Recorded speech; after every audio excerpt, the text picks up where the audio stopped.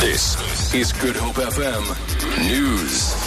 The 12 people killed in a fatal collision on the N1 in Limpopo could have been foreign nationals.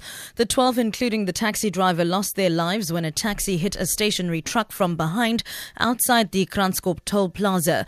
The taxi was travelling from the Beitbridge border post with Zimbabwe to Johannesburg.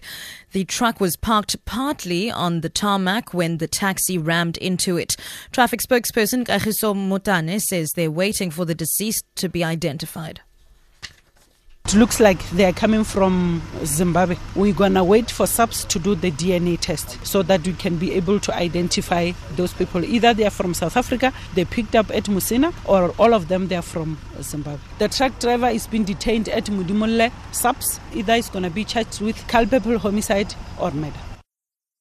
A truck has overturned at Meyringspoort near Die Rust in the Little Karoo. Traffic spokesperson Gerald Becker says the driver only sustained minor injuries. He says one lane is open to traffic with a stop-and-go system being used. Becker says once a breakdown service has arrived, the port could be closed for about an hour to remove the truck.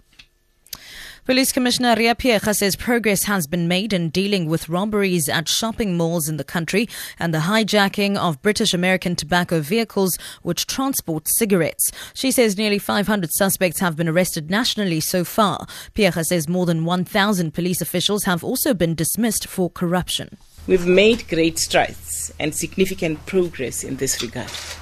The quick response by the police resulted in the arrest of suspects in Banden Powell Drive shortly after they robbed a cigarette delivery truck in Meisenberg. In Gauteng, 6 suspects were arrested by the K9 unit after a car chase and a shootout following a robbery of a BAT vehicle in Klerksdorp. And finally, Chinese state media say 44 people are now known to have been killed by powerful explosions in the port city of Tianjin.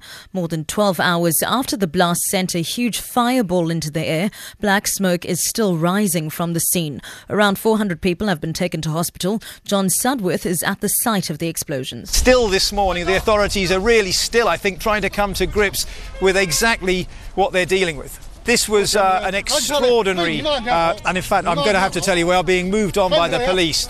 Bit by bit this morning, they've been moving the cordon further and further away, and it seems they're asking us to step back further. So we might have to walk as we talk. It seems that in terms of numbers of casualties, numbers of people killed, the authorities are still trying to get a proper reckoning of exactly what the true situation is. For Good Hope FM News, I'm Sibs Matiela.